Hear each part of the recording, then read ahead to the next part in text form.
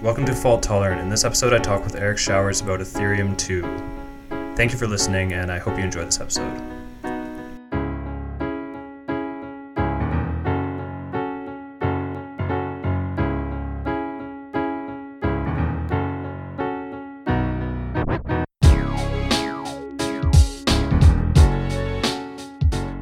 How's it going, Eric?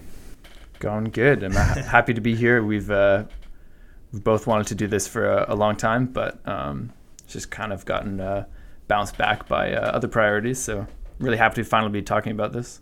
Yeah. Luckily, the research is not outpacing us. We're still ahead of the developments. Yeah.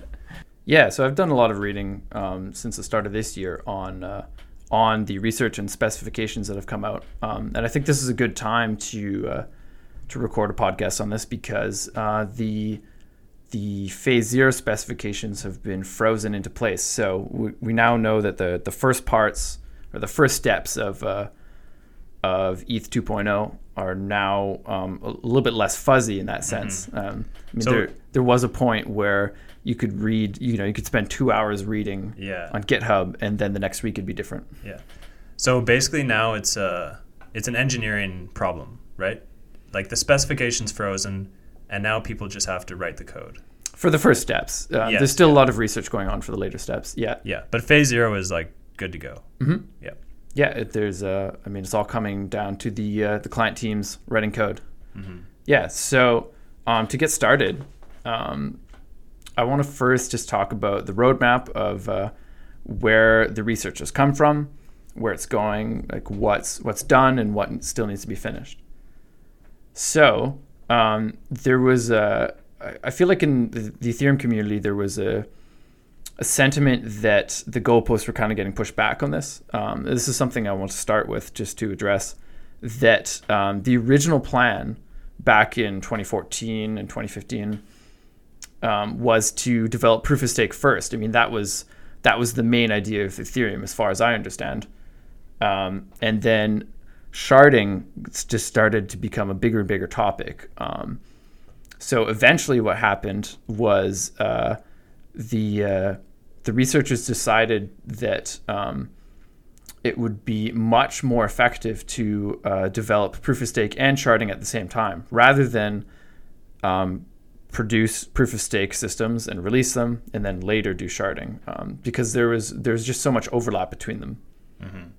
And that was the original plan, right? They were going to do shard or proof of stake first and then sharding. And I think there were two separate teams working on each of these efforts. Yeah, well, I believe that like sharding wasn't even on the roadmap at the start. Right. I think it came in a little bit later. Right, but up until I think like 6 or 8 months ago, I think there was two teams each working on POS and sharding, and then they were duplicating a lot of work. Yeah. And they decided to merge them. Yeah, definitely. Yeah. Okay. Yeah. So that's why the roadmap feels like it's been pushed back a little bit. It's just because by merging these two, obviously we're delaying the release of like the first steps. Mm-hmm. So now we have an updated roadmap, which I'll just touch upon. I'm sure that most people have seen this already, but the roadmap for ETH 2.0, or Serenity, as the developers call it, has been split into phases. The first phase is phase 0, the beacon chain. Phase 1 will introduce shard chains, and phase 2 will introduce state execution on the shard chains. So by the time phase 2 is completed, we should expect to see a new Ethereum system that can do everything that the current system can do, but has the benefits of proof of stake and sharding. And there is discussion for other phases to follow that, but those are distant in the future, so we won't cover those today. So do any of those phases include EWASM? Yeah, that would be phase 2. Okay. State execution. Yeah, state execution. Okay. Mm-hmm. Yeah, so EWASM is one of the new components. I would consider there to be 3 main components that will be introduced over these 3 states or phases. So that is proof of stake and sharding are the two biggest ones, and the third one is EWASM. So that is Ethereum WebAssembly, and it's just like a new way to specify virtual machine code, I believe. EWASM will be the new Ethereum virtual machine, so it will be taking Solidity or whatever and executing the opcodes. But Solidity is first compiled into the opcodes, right? Yeah. So then the virtual machine executes those opcodes. Is that right? Yeah. Or are there new opcodes for a new virtual machine? Well, I imagine that that's going to be what the WebAssembly machine actually leads to, is just like a more flexible execution environment, or like just easier to go from one virtual machine to the other, and also a more consistent implementation across clients, so that the actual implementation of the virtual machine will be very similar, even though the clients are in different languages. Right. Yeah, so we'll get into that more once we actually discuss phase 2. Yeah. And then lastly, on the roadmap,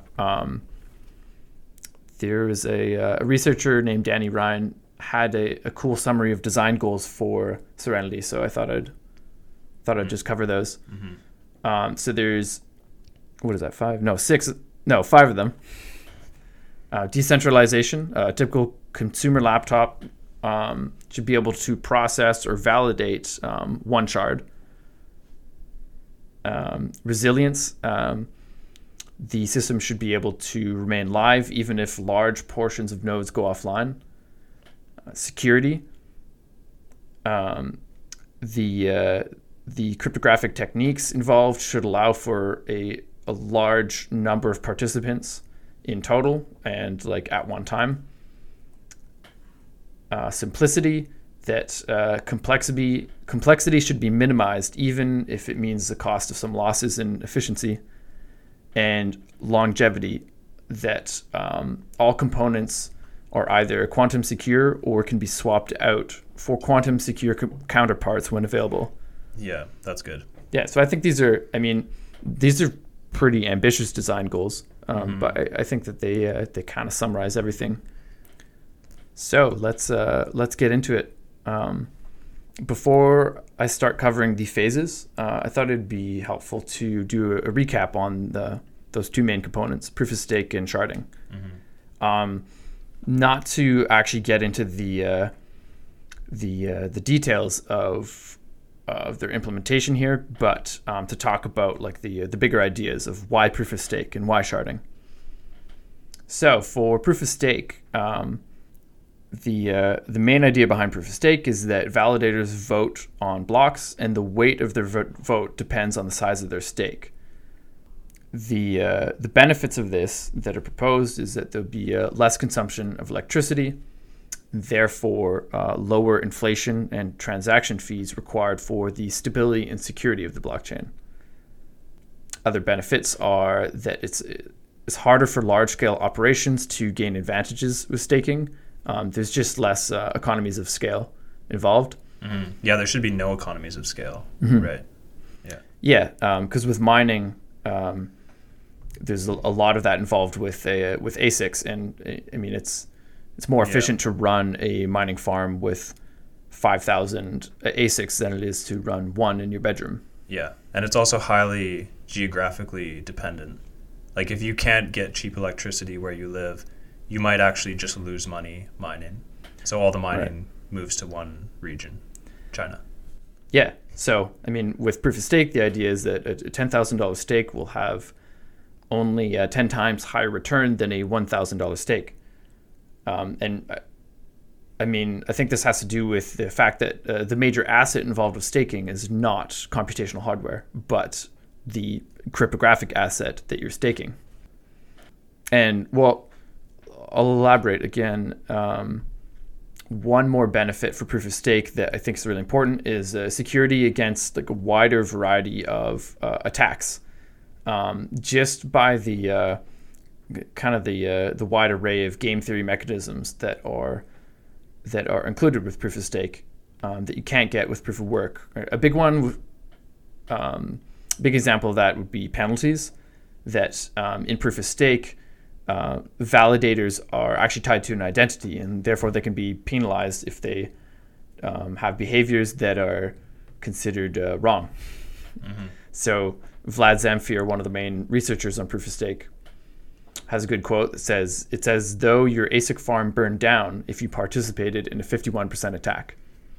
So there's a lot of attack behaviors that can actually be identified and like proven that they occurred in hindsight.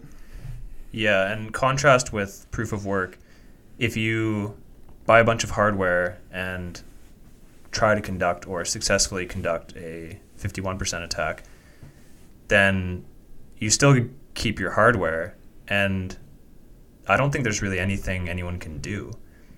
Vitalik's talked about this before.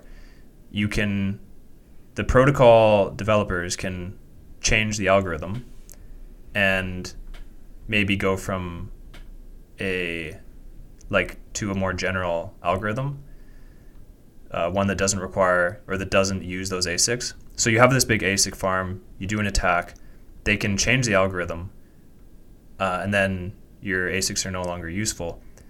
But then if the mining is now done with general hardware, and you do another attack, you buy a bunch of general purpose hardware, then they can't fork away again.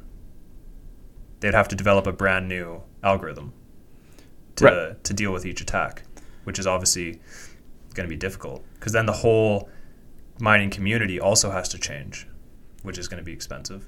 Right. Yeah, and I think the main comparison that I'd give there as well is that to actually punish the attackers in that proof of work scenario that you gave does require like a very complex change to the consensus rules, a hard fork and all that. Whereas with proof of stake, the penalty given to the attackers can be actually part of the consensus rules. Yeah, just by the fact that, as I said before, the main asset involved with validation is the currency itself. Yeah, so that's proof of stake. And next I'll do recap on sharding. So sharding is a proposed solution to the blockchain trilemma. Now the blockchain trilemma is a kind of an idea that floats around where you can have decentralization, scalability, and security for a blockchain system, but you only really get two of those. So decentralization being that each participant only needs like a small laptop, so that you don't need like super computation in order to actually participate. Scalability is that the system's able to process many transactions. And security is that it's secure against attackers up to like with a certain amount of resources available. Mm-hmm. So the trilemma says that you can only have two of these, and we see a lot of examples of this, right? Like EOS managed to get greater scalability by sacrificing decentralization. So sharding is a solution to the trilemma. So you're not just picking two; you get all of them, right? Yeah, so sharding is an attempt to get all three. Yeah. So to break it down a little bit, the idea of sharding is to break apart the blockchain state and transaction activity so that the effective transactions that are occurring in one shard are limited to that shard only. So this kind of like partitions the whole network to achieve the scalability that it needs. So currently, each node on the Ethereum blockchain has to store the entire state for all accounts, and it has to process all transactions. Therefore, the Ethereum blockchain cannot process more transactions than a single node can. So there's a lot of parallel activity going into that, right? So sharding proposes to harness that or break apart the parallel computing, right? Right. So the idea is right now it's like there's one CPU with one core, and everything that Ethereum does goes through that single CPU. And really, this single CPU is split up across every node in the network, but it's logically one CPU. Because they're all just doing the same thing. They're all just replicating the work of that like one logical CPU. And then with sharding, it's like you split that up into, say, 1,000 logical CPUs, where each of those have whatever, say 1,000 nodes. And within one of those logical CPUs, all those 1,000 nodes, they're all doing the same thing. They're all just copying each other essentially. But the system as a whole is now parallelized and has 1,000 cores. Right. Yeah. The main problem that sharding has come into so far, I think, because I'm not sure if there's any blockchain systems that have actually released with sharding, but the main problem that they faced in research early on is that it's really hard to break apart the state like that without also basically sharding the security. So if you take one blockchain and turn it into 1,000 blockchains, each one of those blockchains has like a 1/1,000th scale of security. So it takes significantly less resources to attack each chain individually. So that's been the main issue as far as I know. And Ethereum 2, aren't they trying to solve that? Like, I think I read that there should be no decrease in security by sharding the system. I think each shard maintains the security of the whole system. Yeah, that's my understanding. Yeah. I think that the Beacon chain introduces a really clever solution to maintaining high security on each shard. Right. And the other problem with sharding is the cross-shard communication, right? Right. Yeah, that's an important point as well, is that since validators for one shard are only really processing transactions on their shard, they have no awareness of state outside of that shard. So that can make some things quite difficult. For example, let's say that there's one application that is just so popular that it basically takes up a whole shard by itself. Imagine CryptoKitties, right? So all the transactions on this shard are just related to one application. But what if that application has to interface with any other system? It will need to have communication across shards to some degree, because it's quite unlikely that there'll be any like useful applications that can exist on their own. Yeah, and that's what the Beacon chain is for, right? Yeah, the Beacon chain does provide that as well. That's one of the functions of the Beacon chain, is to facilitate that cross-shard communication. Right. Yeah. The important point is just that even if you have the same security on all shards, as we said, if you don't have a way to connect between the shards, it's still hard to get a lot of value. Yeah, and in a similar idea, though, I would expect that we do still see that kind of organization where really popular applications start to dominate certain shards, or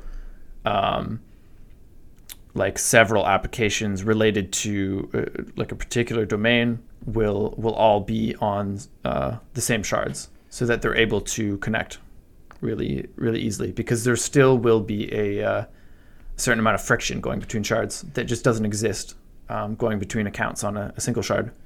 Yeah, this is something I'm actually wondering quite a bit about.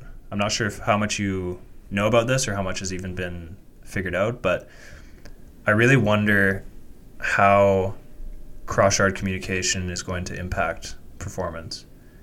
Like, what kind of lag? Because it's mostly going to be a lag, right? Like a delay in getting some data or a delay in completing a transaction. If it needs to hit some contract on another shard, then it's just going to take a bit longer. But how much longer? Do we know? Right. Yeah. No, this is this all falls into phase 2 territory, so yeah. it's hard to speak with any like specifics. Yeah. Yeah. I wonder. I really wonder about it though, because I just wonder how to like play the devil's advocate against Ethereum. I think there's a lot of criticisms that are not very good, but this is one that I wonder about. Is if we have a sharded system, and let's say it takes like 30 seconds to do a cross-shard communication, that seems not very good. Like that would kind of worry me. I have no idea what it will actually turn out to be, but yeah. Right. Yeah, I'm not too worried about it. And a big reason for that is that I think that the processing power of a single shard will still be very high. So I think that the reasons for actually going cross shard won't be like you won't have to do it very often. But then do we have to like segment things into their own little worlds? Like if you're building, do you have like say you develop some decentralized finance app and it's going to use maybe a couple things from one shard and a couple from a different shard. Where do you put your app?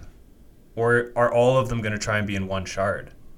But that seems hard because you can't really choose where you put your stuff, can you? You can't choose a shard, I don't think. Maybe you can. I think, I think you might be able to. Okay. Yeah. And then if you, like, would all of the DeFi stuff go in one shard? That seems like it can't happen. Because then if 90% of the traffic is in with DeFi apps and then all the DeFi apps are in one shard, then you're not going to get 1000x speed up, right? You're going to get like a nothing speed up. Right. Yeah. I mean, I wouldn't. And I don't expect you to know the answers. I'm just talking. Yeah, I don't have a lot of answers to that, but that's right. I'm sure people are working on it. Yeah, this does all fall into the domain of like phase 2, where there's just not a lot solidified yet, and we'll get into that later.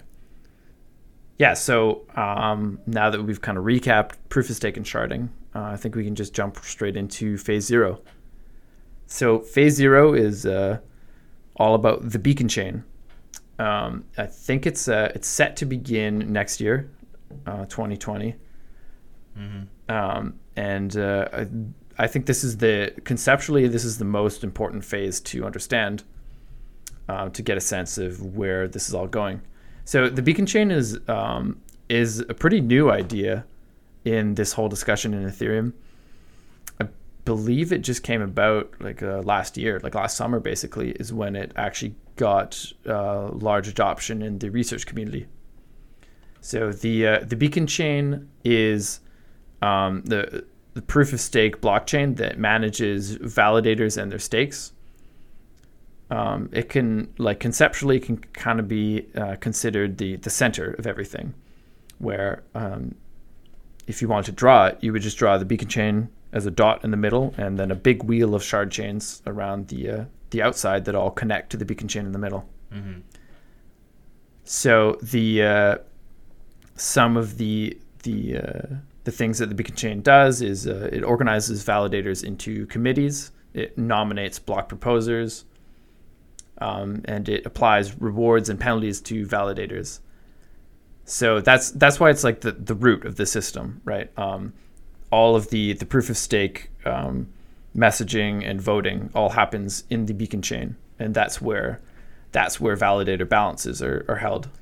So in the like Ethereum 2 system, the beacon chain is going to serve those functions.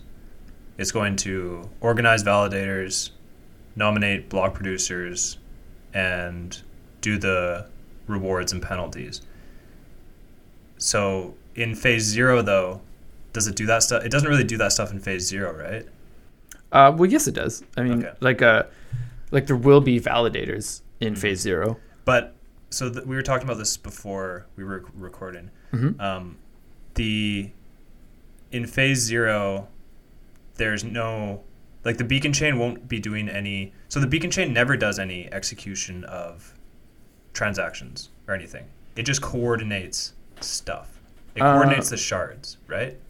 Yes. Like there are transactions in a sense, though. There's no like, Turing complete scripting language or anything like that. Right. The beacon chain is going to have a set of like specific transactions that it can do, such as like creating a stake or withdrawing a stake. So okay, the beacon chain coordinates the shards eventually. In phase 0, there's not going to be any shards, right? No. Okay, but eventually the beacon chain is going to coordinate the shards. There's going to be a set. It's going to help figure out who should be validating in each shard, right?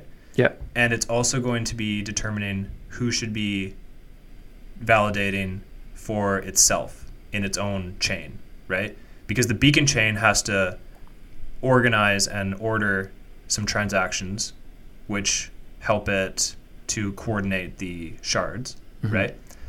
And the beacon chain has its own set of validators, right?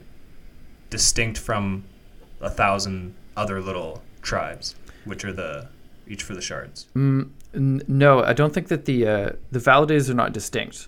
Oh. I don't believe so. There's a validator set, and all of the validators belong to the beacon chain's validator set. So all of the validators that are validating in the shards are also working for the beacon chain? Yes, I'm quite certain that that's the way it works. Okay. Yeah, so that's one reason why the beacon chain's so lightweight compared to the shard chains. But so there's a pool. Let's say there's 1,000 shards, and each shard has 100 validators. So there's 100,000 validators. Then for the beacon chain, someone has to do the work of validating and dealing with the blocks and transactions for the beacon chain. So it takes from those 100,000 validators and grabs, let's say, 100 of them, right? That are like randomly selected from those 100,000, from those shard validators. And so there's some validators who are doing like 2 jobs. Is that right? No, I'm pretty sure that all the validators work on the beacon chain, and then they also work on their respective shards. Right, but they don't all do work for the beacon chain every epoch or every block, right? So as a validator, like let's say I'm a validator in a shard, I'm presumably going to be voting on every block in my shard, right? Yeah. And then am I also voting on every single block in the beacon chain? Well, yeah, I guess I should clarify that I don't think you're doing all of that all the time. But I don't think that there's just a validator role. There's not like little specific roles that you could validate the beacon chain all the time or validate a shard all the time. Right. And that's part of what the beacon chain does is organize who's doing what, right? But yeah, I mean, if this helps clarify, I think that the part of the nomination is to pick, who is proposing blocks for the beacon chain at what time and who's going to be voting on them. Right. And then assigning committees to deal with shards. So the pool, so you have this pool of validators. So we're assuming that all the validators are the same, right? Mm-hmm. Yeah. But a validator may be in one shard or another shard. Yeah. And you don't validate for other shards. No. Only for your own shard. Yeah, only your own. And so part of the job of the beacon chain is to determine who the validators are, right? Because there's like a pool of people who... Is it the case that there's like a big pool of people who are staking and who are willing to validate, and then the beacon chain, it randomly selects a subset of them, or does it randomly assign all of them to a shard, Yeah, I think it's better thought of that it randomly assigns all of them. Right. So it just shuffles the whole set of people across to different shards. Yeah, and I think there's a big point here that we can make that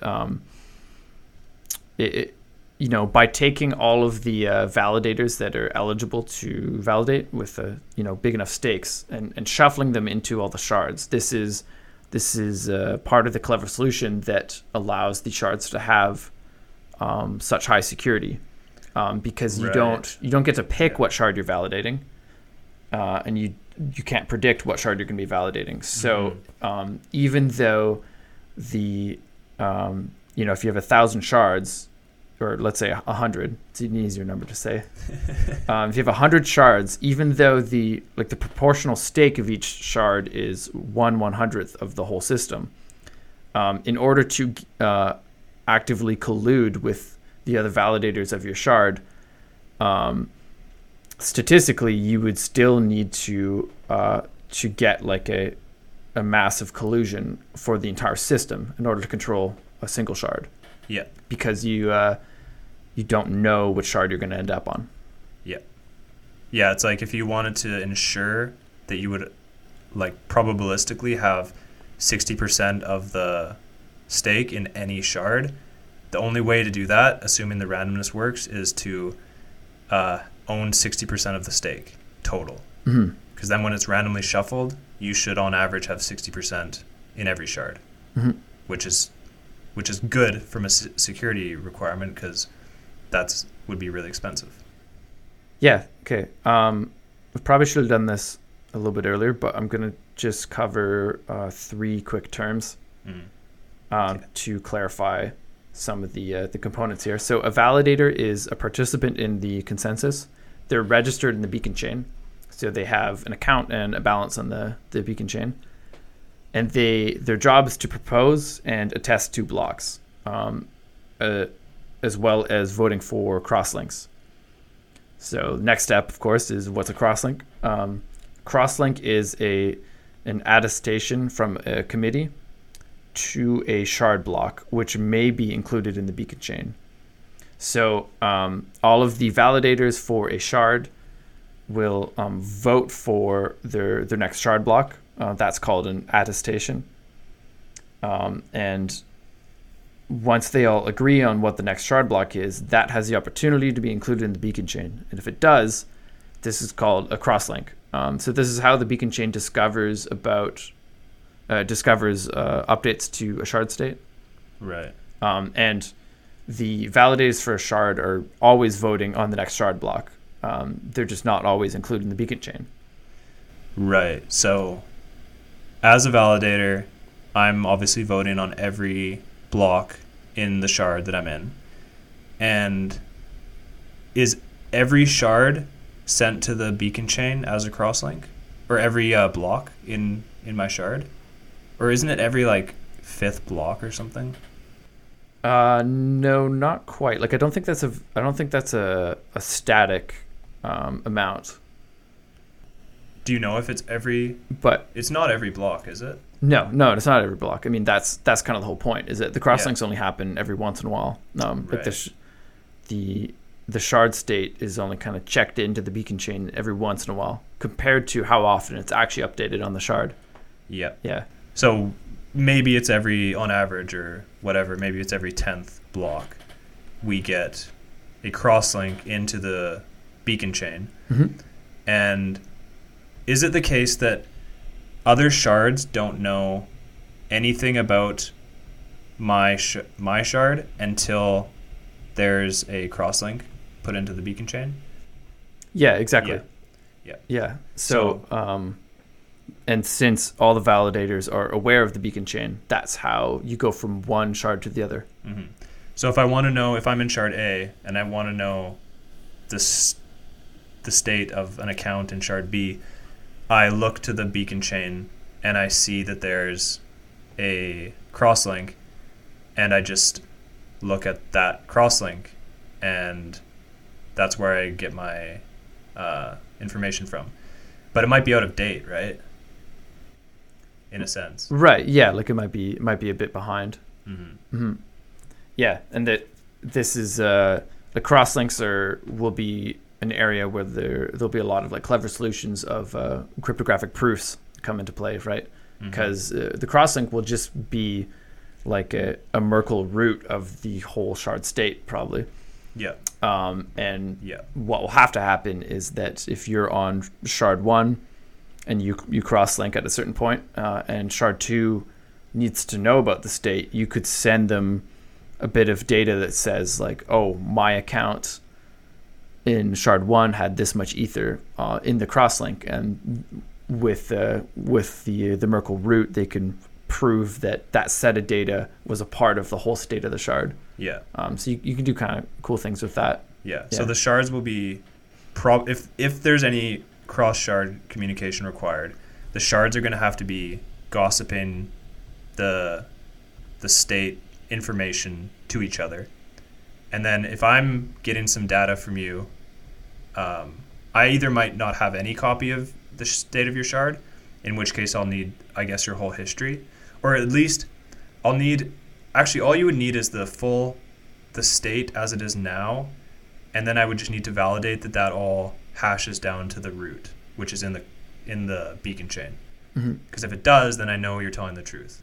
I don't need your whole history. Right, and you don't even need the full state to verify all the time. Right. That's the whole Merkle thing. Yeah, because I could just give you a branch, and you can verify that it's part of the tree. Yeah, which is really, really cool. That is cool. Yeah. So and one last little term here, committee. I've said it a few times. The committee is just a pseudo randomly sampled subset of validators. So validators vote in committees, and their placement in those committees is random, as you said earlier. Okay. One other thing too that you mentioned before we were recording is the beacon chain is where the ether lives, which I didn't know. So from my understanding is if you have any ether in the entire Ethereum 2 system, that state will be in the beacon chain, not in a shard, right? Yeah, so ether being like the fundamental asset of the system, it's all tracked on the beacon chain. And then to move ETH to a specific shard, you lock it in a contract on the beacon chain, right? You have to lock it up there, and then it gets created in the shard chain, kind of like how Plasma works. Mm-hmm. Right. Yeah. I hope it's a little bit clearer once we cover shard chains and their execution. But yeah, and that's part of that as well is that I think once state execution is working on shard chains, it's not going to be the case where every account on every shard is an account on the beacon chain, because users will just create accounts on a shard chain, and they'll get their ether from that like existing shard ecosystem. So it's not really the case that all the ether is only on the beacon chain, and then to use it on a shard you have to like lock it up and get it created on the shard. It's more that's like one way to do it, I guess. You could just start on a shard and just live on the shard. And I guess you could, if you had ether on the shard, you could also bring it to the beacon chain by the same, the opposite direction that it was brought in the first place, right? Yeah, likely. I mean, the way I think of it is that like I own some ether, but I didn't actually mine it. I didn't get it from like the fundamental consensus protocol. I just bought it from Coinbase, right? So to think about sharding and where ether actually lives, it would be more like Coinbase already owns a bunch of ether. They put it on a shard, and then when I buy ether from them, I'm on that shard. But like at no point does my account exist on the beacon chain, or at no point is my balance actually represented on the beacon chain unless I want to go through the trouble of leaving that shard. Right. And probably to go to a different shard, you would need to exit onto the beacon chain and then onto that other shard, right?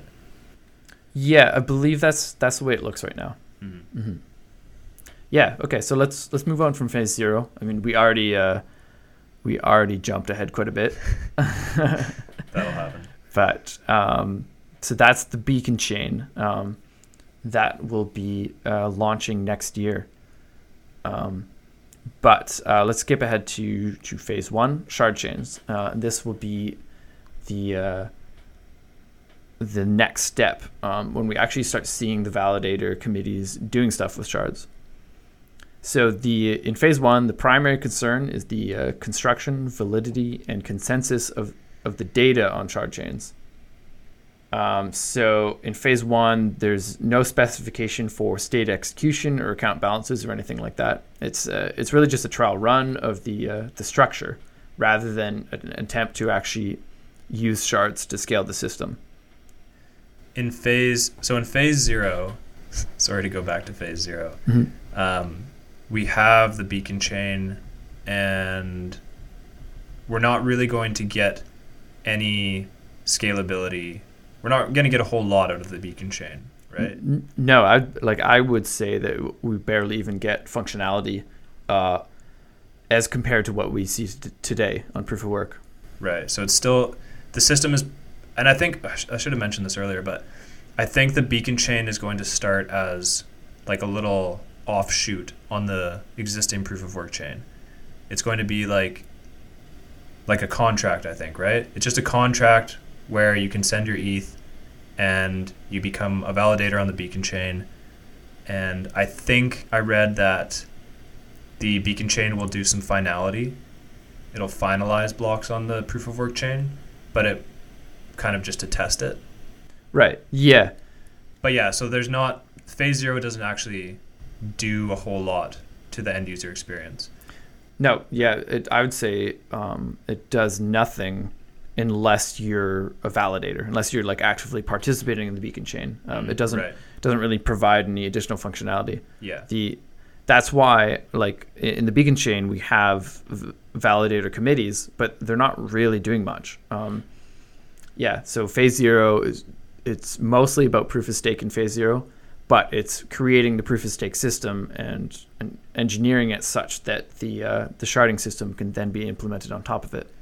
Right. And then in phase one, we hook up the shard chains to the existing beacon chain. Mm-hmm. At this point, the beacon chain is running properly, hopefully. And now we just plug in these shard chains. But we haven't actually sharded the system yet, effectively, right? Mm-hmm. Yeah. Not in like a functional way. So in phase one, you are going to have shard chains that have blocks that are being voted on, and classic like normal blockchains as we know them. But they will be getting cross-linked to the beacon chain now. So each shard will have finality in the beacon chain, and it'll have a continuous history like that. The main reason why there's no additional functionality introduced here is because the shard chain blocks are really just going to be arbitrary data without structure or meaning. That's the way it looks right now for the phase one specification, is that no one's proposing to actually introduce new features with those blocks yet. They just want to get that structure secure first. Right. Now, I have seen some proposals of like systems that could be built on those arbitrary blocks of data, especially just like data availability engines. Mm-hmm. But I wouldn't expect to see a whole lot of progress with that, mainly because those arbitrary data blocks it's like a temporary structure. So I don't expect a whole lot of research to go into like how to use them for useful things. Yeah. If they're just going to go away. Yeah. Once phase two comes into play. So phase zero, we get the beacon chain hooked up to the proof of work chain, and we have a bunch of validators on there, and they're not really doing that much. Then we hook up the shard chains, and they're not really doing too much. But the whole like framework's being built, right? Yeah. So phase zero, the beacon chain, it gets set up and you get it working, and then when you hook up the shard chains, they're effectively doing everything they would do in the real scenario, in the end game, but they're just doing it with arbitrary data instead of real data. Yeah, so they're still going through the whole process of like proposing shard blocks of what the next block will be, and then voting and coming to consensus within their committees. They're doing the whole process of cross-linking to the beacon chain, and the beacon chain's still doing everything it had set up in phase 0. So once that phase is complete, it's all set up perfectly for phase 2. This will be the final phase of the main suite of additions here. Because now that you have shard chains with data in them, you can introduce state execution. So now in phase 2, the shard chains get to transition from simple data containers to structured chain state, where smart contracts can be reintroduced, and we can start rebuilding the vision of what we have today, but in a sharded system. So each shard will manage a virtual machine based on WebAssembly, as we talked about earlier. There'll be accounts and contracts and transactions and all those things we're familiar with. But as I have mentioned before, phase 2 is far enough away right now that there's not a lot of like freezing or locking down the specifications. So there's still a lot of like big ideas floating around this phase, including like stateless clients. So there's ideas about having shards actually not having like mandatory state to be stored. And that would be interesting because it means that shard validators don't need to hold the state for the shard. They could validate without it. That's a pretty big idea. Right. There's other ideas where each shard, the virtual machine would actually be specified by a contract that's stored on the beacon chain, and that would allow shards to have completely different execution environments. So you could have one shard that's exactly as Ethereum 1.0 is today, while having another shard that is based on a UTXO model like Bitcoin. You could even have another shard that's based on whatever the new Libra virtual machine is, right? So that's a pretty big idea as well. But each shard would still, use the same proof of stake system, right? Yeah. But just a different virtual machine. Yeah. Right. So the virtual machine specifies like the state transition function of the shard itself, but the consensus model is the exact same. So they all have the same consensus model, right? But state transition can be different, of course. Right. And then, do you know what the long-term vision is with layer 2? Because the shards kind of sound like plasma chains. I know they're not. Right. But they seem similar. And then are we going to have all these shards and then also plasma chains on the ends of, like, it's like a double sharded system, you know? Mm-hmm. Yeah, I think that plasma chains are interesting in the sense that they feel to me like a more primitive version of sharding, where it's like, you know, like it's kind of like a sharded system, except for all the chains are managed in a centralized way. Right. And with plasma, I don't think, as far as I know, if you can't really do cross-chain communication with plasma. So with sharding, you have the beacon chain coordinating and allowing the shards to communicate. With plasma, I don't know if you can do that. I know to move any assets, you would have to exit the chain and then enter the other chain. But I guess you could do that. Yeah, you could do crosslinks with the proof of work chain and plasma chains on top of it. You could do crosslinks in a very similar way, where the plasma chain just like commits like its state to the proof of work chain, and I then think that's actually what they do. right. Yeah, I wouldn't be surprised. Yeah. Yeah. But the main thing that I see is that with the sharding and the proof of stake system is that the shards are much more like fluid in a way. And I think the shards, they rely on the security of the main chain, whereas beacon chains, like the security is sort of, they all share the security. It's kind of distributed across all of them. It's not like you're just piggybacking off of one other chain, which I think in Plasma you are. Like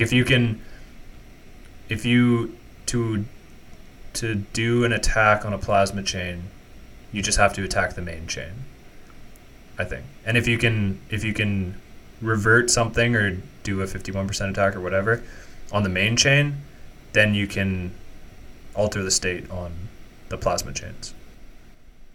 Right. Well, that will be the same case for the beacon chain with Serenity, though.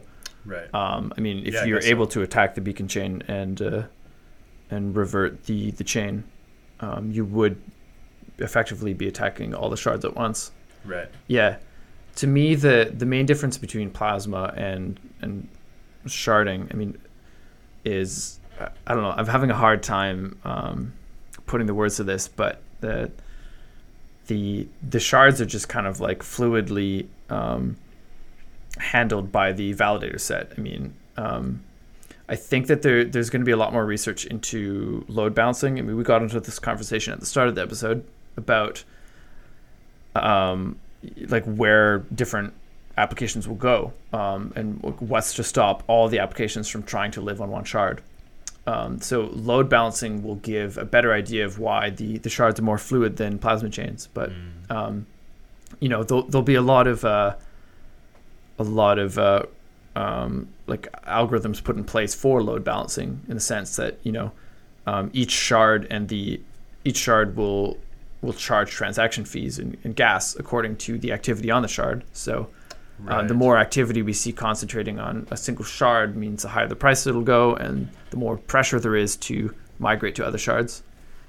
Yeah, I guess maybe I'm sure there'll be some natural load balancing that happens, because if people, like, you kind of want to all be on one shard, sort of like it would make your application faster if everything it interacts with is on that shard. But the more activities on there, the higher the cost is going to be, and there's some equilibrium. Maybe there's an equilibrium per application, right?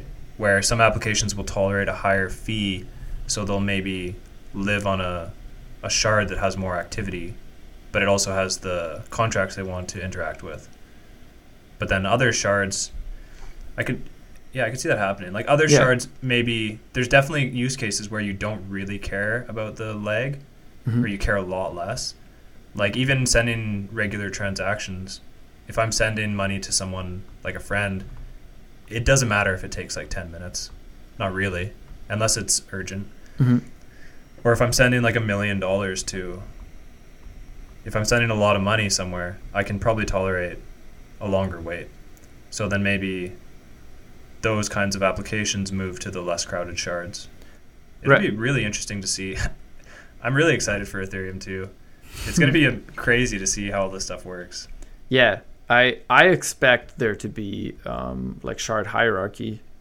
I haven't read that much into research about like how the shards will actually interact and like how the load balancing will go, but I would expect there to be a hierarchy of some sort where there are certain shards where transactions are more expensive, because those are just like the clumpings of the big important players, and then there's other shards where there's just not as much demand for activity on them. I would expect it more to be like there's a handful of like highly demanded shards for activity, and then the rest of them are kind of homogenous. It'd be kind of weird if there's like one or two shards that have a lack of activity on them in that way. Yeah, I mean, I could imagine the things that need the super low latency, like huddled together on one shard maybe, or I don't know. It's not really going to be any. Well, I think the latency will be the same across all shards though. Like just because the consensus model will be the same, and I think latency is tied to that. The main thing that will change in my mind is the fees. But I mean, if they're all on one shard, that's minimal latency between those things. Right. Yeah. Right. So yeah, but if interacting across from any shard A and B, or for any shard I and J, the latency should be the same. For any two shards communicating, the latency should be the same. Right. Yeah. Yeah. So I think that like if we look at today's ecosystem, the biggest like, or the most valuable use cases seem to be the decentralized finance and exchanges, that kind of stuff.